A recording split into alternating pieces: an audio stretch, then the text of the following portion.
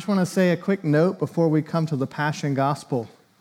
If you notice some unusualness today, if you felt uncomfortable, if you didn't know quite what was going on or felt the whiplash between rejoicing and silence, palms to the cross, friends, that is part of the tragedy of Holy Week. That shift, that disorientation, that uncomfortable, what in the world is happening, is part of this week and this season as we walk the way of the cross together. And so to begin, we will read the Passion Gospel together. A note on this, we're going to read it without comment or sermon, letting the Scripture speak for itself, but you have a part to play. Liturgy is the work of the people. We're going to do this together. So you'll see parts that are in bold. It's where you have a crowd or a group. And I'm going to invite you, just like last week, if you remember, Deacon Joe did a creative, dramatic presentation. He stepped into the parable of the prodigal son. We're going to step into this true story together and see what the Lord will do with us. The Passion Gospel, according to Luke. And he came out and went, as was his custom, to the Mount of Olives, and the disciples followed him. And when he came to the place, he said to them, "Pray that you may not enter into temptation." And he withdrew from them about a stone's throw and knelt down and prayed, saying, "Father, if you are willing, remove this cup from me. Nevertheless, not my will, but yours be done." And there appeared to him an angel from heaven, strengthening him.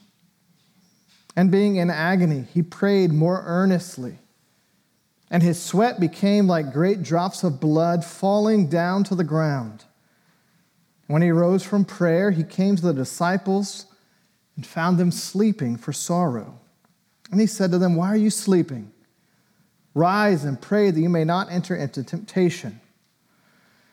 While he was still speaking, there came a crowd, and the man called Judas, one of the 12, was leading them.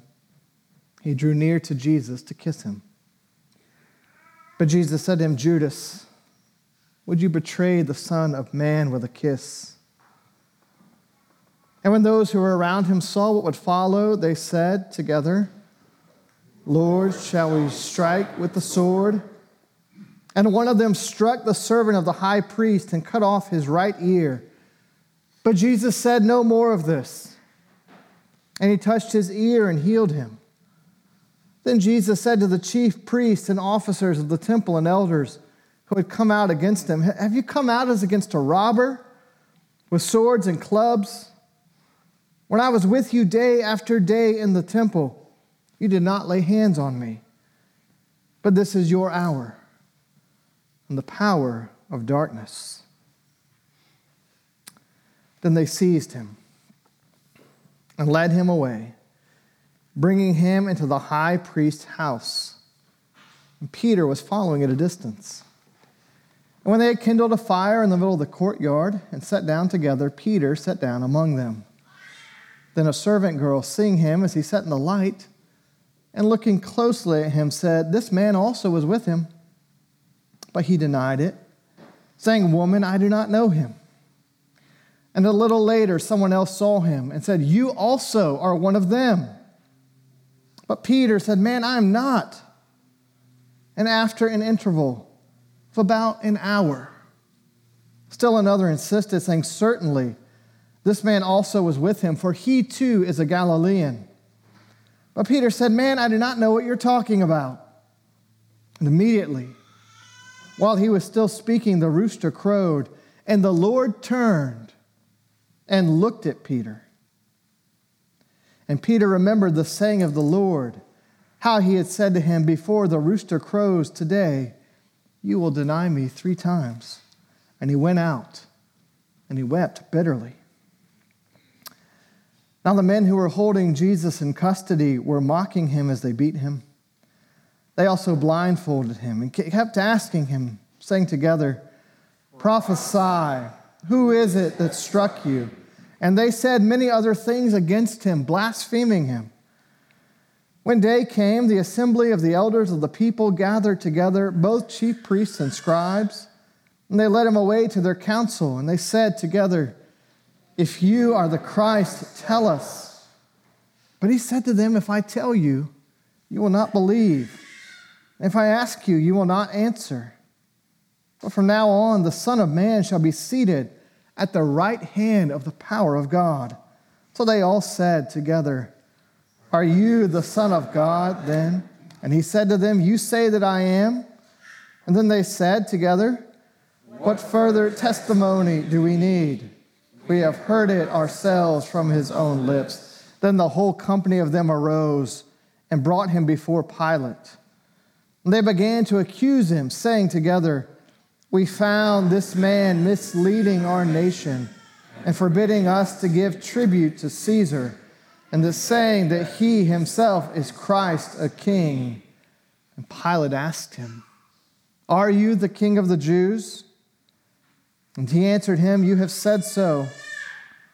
And then Pilate said to the chief priests and the crowds, "I find no guilt in this man."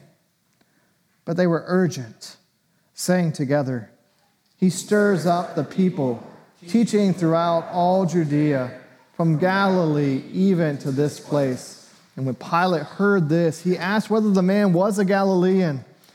And when he learned that he belonged to Herod's jurisdiction, he sent him over to Herod, who was himself in Jerusalem at that time. When Herod saw Jesus, he was very glad, for he had long desired to see him, because he had heard about him and was hoping to see some sign done by him. So he questioned him at some length, but he made no answer. The chief priests and the scribes, they stood by, vehemently accusing him. And Herod, with his soldiers, treated him with contempt and mocked him. Then, arraying him in splendid clothing, they sent him back to Pilate. And Herod and Pilate became friends with each other that very day. For before this, they had been at enmity with each other. Pilate then called together the chief priests and the rulers and the people and said to them, "You brought me this man as one who was misleading the people. And after examining him before you, behold, I did not find this man guilty of any of your charges against him. Neither did Herod, for he sent him back to us. Look, nothing deserving death has been done by him. I will therefore punish and release him." But they all cried out together, "Away with this man, and release to us Barabbas, a man who had been thrown into prison for an insurrection started in the city and for murder." Pilate addressed them once more, desiring to release Jesus. But they kept shouting together, "Crucify, crucify him." A third time he said to them, "Why? What evil has he done? I have found in him no guilt deserving death. I will therefore punish and release him." But they were urgent, demanding with loud cries that he should be crucified. And their voices prevailed. So Pilate decided that their demand should be granted. He released the man who had been thrown into prison for insurrection and murder, for whom they asked, but he delivered Jesus over to their will. And as they led him away, they seized one, Simon of Cyrene, who was coming in from the country, and laid on him the cross to carry it behind Jesus. And there followed him a great multitude of the people and of women who were mourning and lamenting for him. But turning to them, Jesus said, "Daughters of Jerusalem, do not weep for me, but weep for yourselves and for your children. For behold, the days are coming when they will say, 'Blessed are the barren and the wombs that never bore and the breasts that never nursed.' Then they will begin to say to the mountains, 'Fall on us,' to the hills, 'Cover us.' For if they do these things when the wood is green, what will happen when it is dry?" Please stand.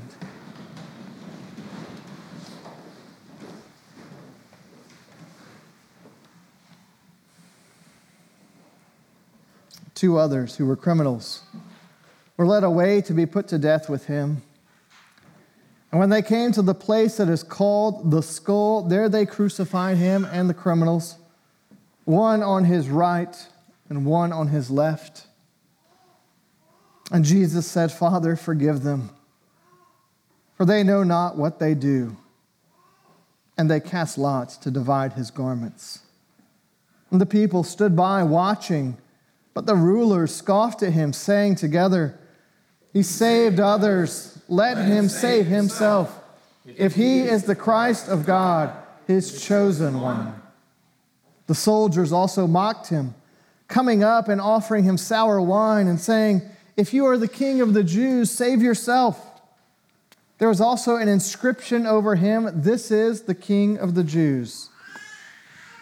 One of the criminals who were hanged railed at him, saying, "Are you not the Christ? Save yourself and us."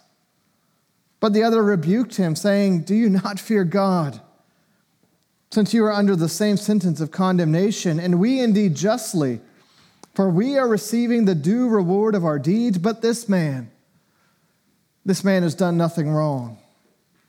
And he said, "Jesus, remember me when you come into your kingdom." He said to him, "Truly I say to you, today you will be with me in paradise." It was now about the 6th hour, and there was darkness over the whole land until the 9th hour, while the sun's light failed. And the curtain of the temple was torn in two. Then Jesus, calling out with a loud voice, said, "Father, into your hands I commit my spirit." And having said this, he breathed his last.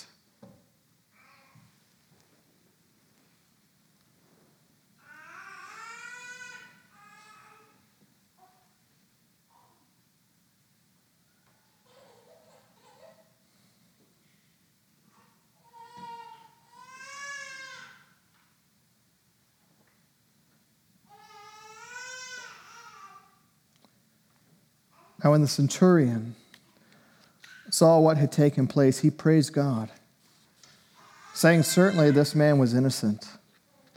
And all the crowds that had assembled for this spectacle, when they saw what had taken place, returned home, beating their breasts. And all his acquaintances and the women who had followed him from Galilee stood at a distance watching these things. Now there was a man named Joseph from the Jewish town of Arimathea. He was a member of the council, a good and righteous man who had not consented to their decision and action, and he was looking for the kingdom of God. This man went to Pilate and asked for the body of Jesus. Then he took it down and wrapped it in a linen shroud and laid him in a tomb cut in stone, where no one had ever yet been laid. It was the day of preparation. The Sabbath was beginning. The women who had come with him from Galilee followed and saw the tomb and how his body was laid. Then they returned and prepared spices and ointments. On the Sabbath they rested according to the commandment.